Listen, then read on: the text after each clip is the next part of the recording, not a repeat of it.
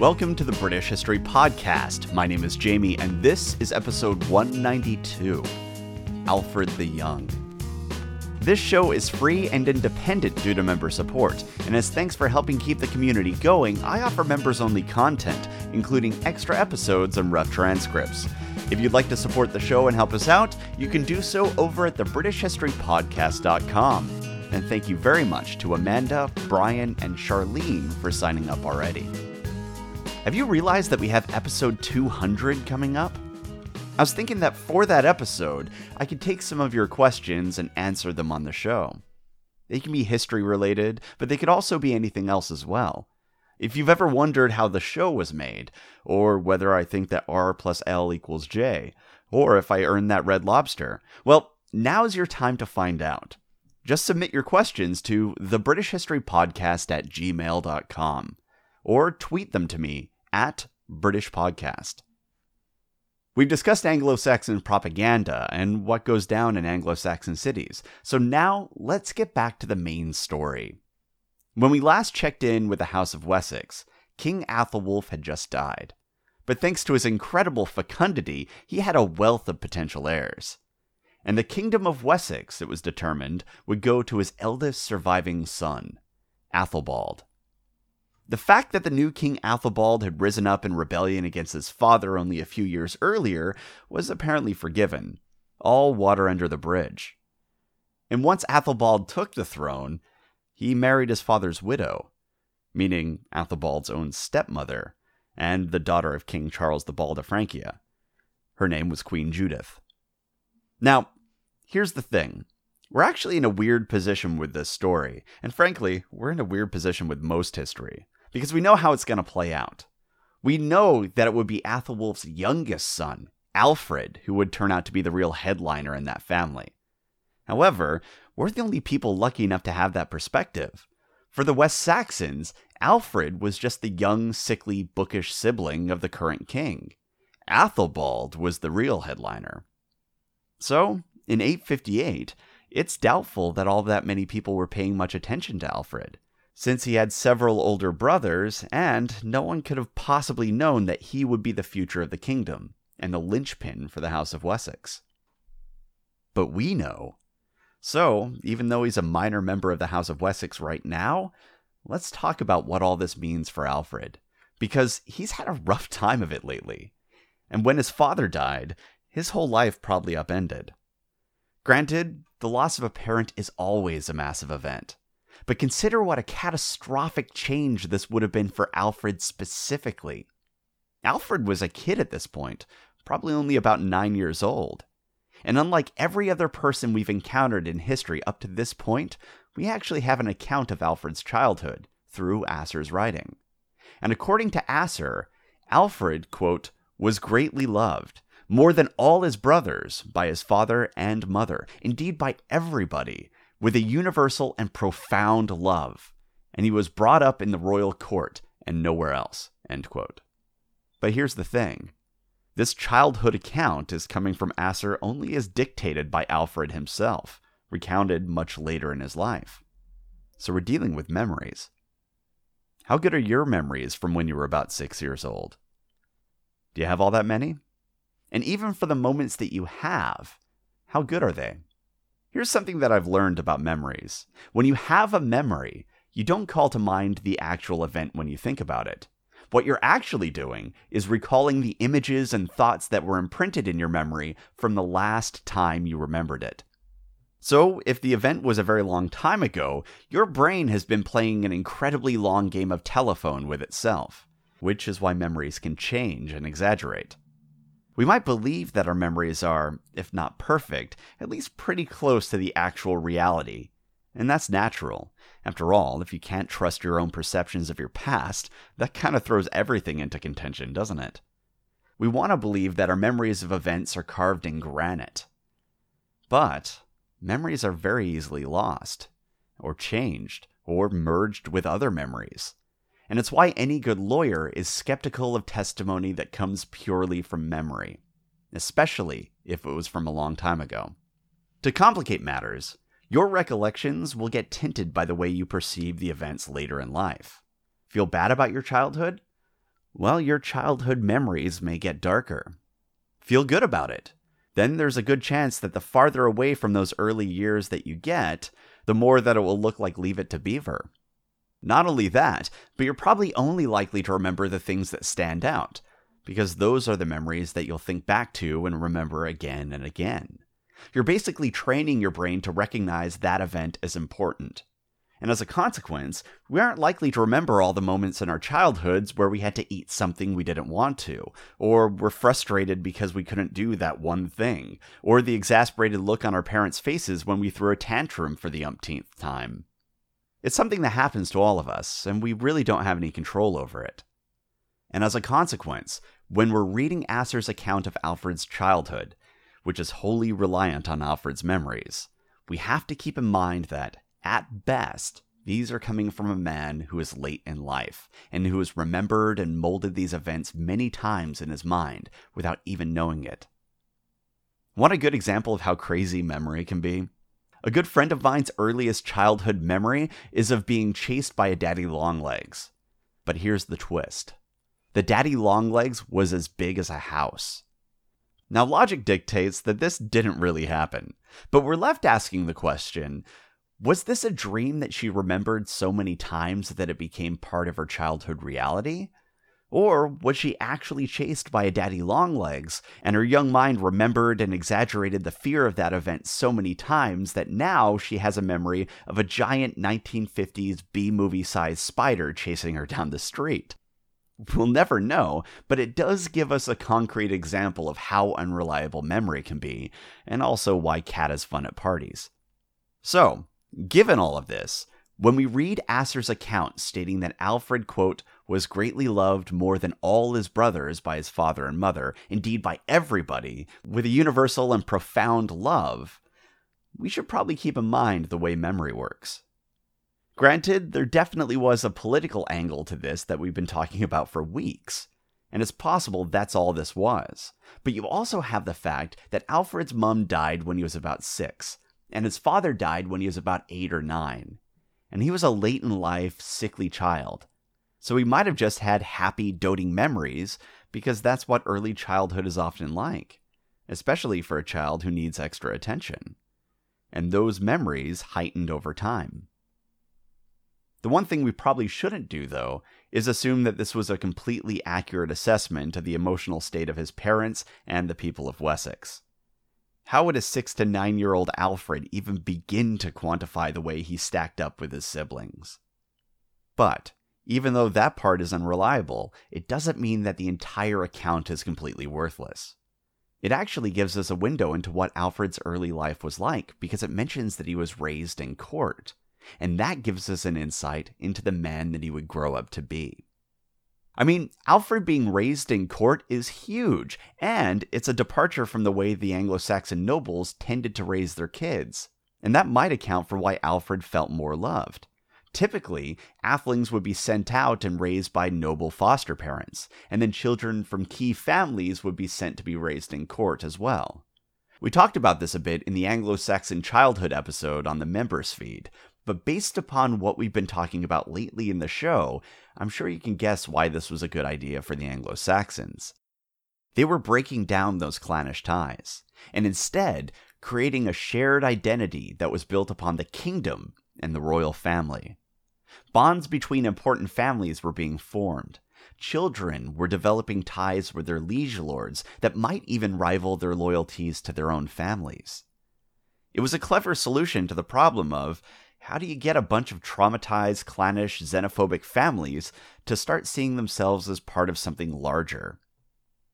But Alfred wasn't being sent away like his siblings probably were. Why? Unfortunately, King Athelwulf didn't commission a biography the way Alfred did, so we're just left to guess.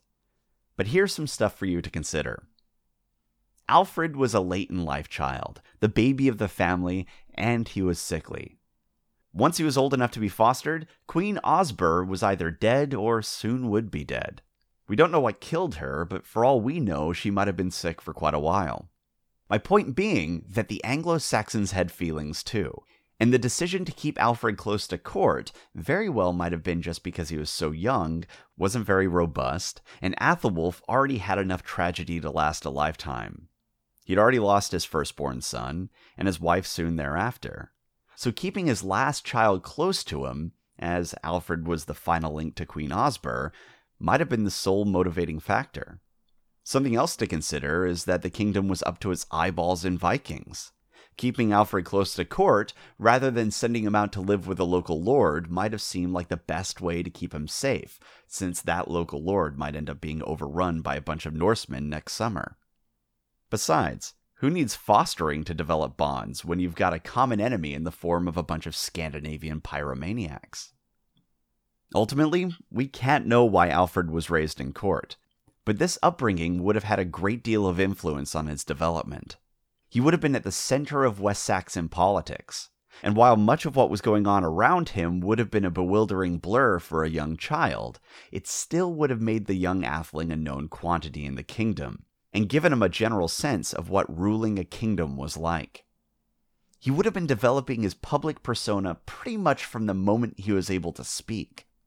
And this really starts to become clear when we see the sort of king he would become. Alfred seems entirely at ease when it comes to rule, and the image that we're given is of a regal, thoughtful king.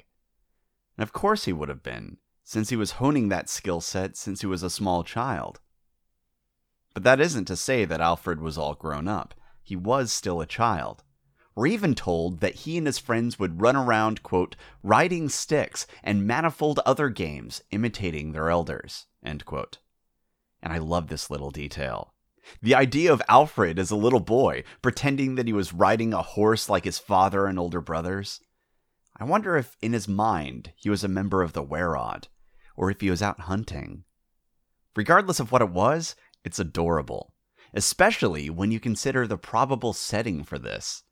They were probably at one of their wooden palaces, or at one of their subjects' estates, where King Athelwulf, who might have been a single father at this point, would have been feasting and discussing with his counselors and advisors what to do next with regard to the Viking threat, the Cornish threat, the Mercians, the Welsh, and myriad other issues. And then galloping up the hallway comes Alfred and his own little court of 5-year-olds doing their best to hunt the house cat. Judging on how Alfred felt about his father and how he was secure in his father's love, my guess is that Athelwulf would have taken pleasure at the sight of his young son playing with his friends. It's pure conjecture, but it's not hard to imagine that a sight like that would have been a welcome respite for a man who would have been all too world-weary.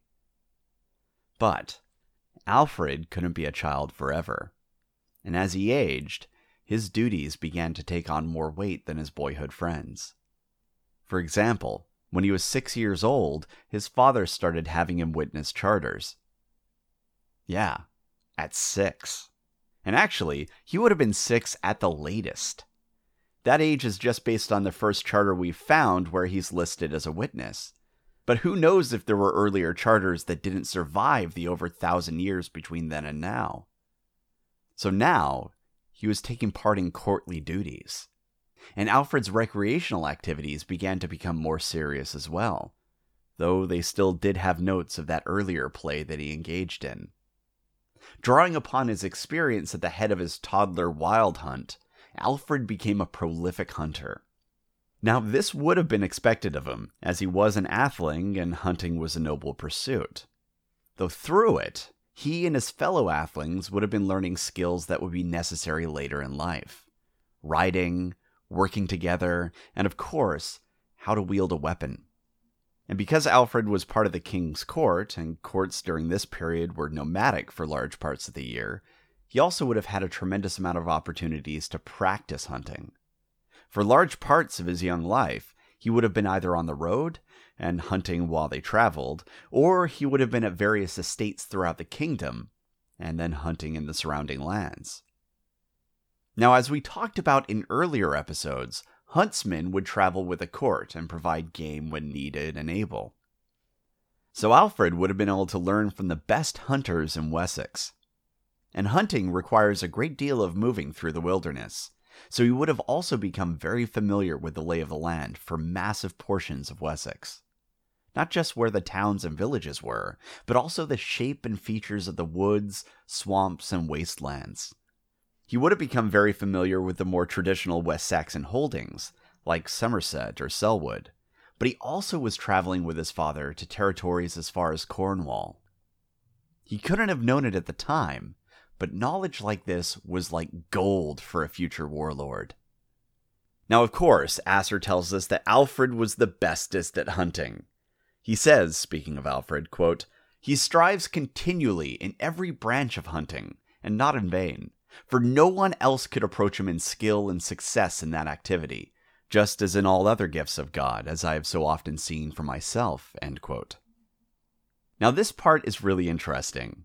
And sure, Asser is writing for Alfred, so he's not going to write, "Oh, bless."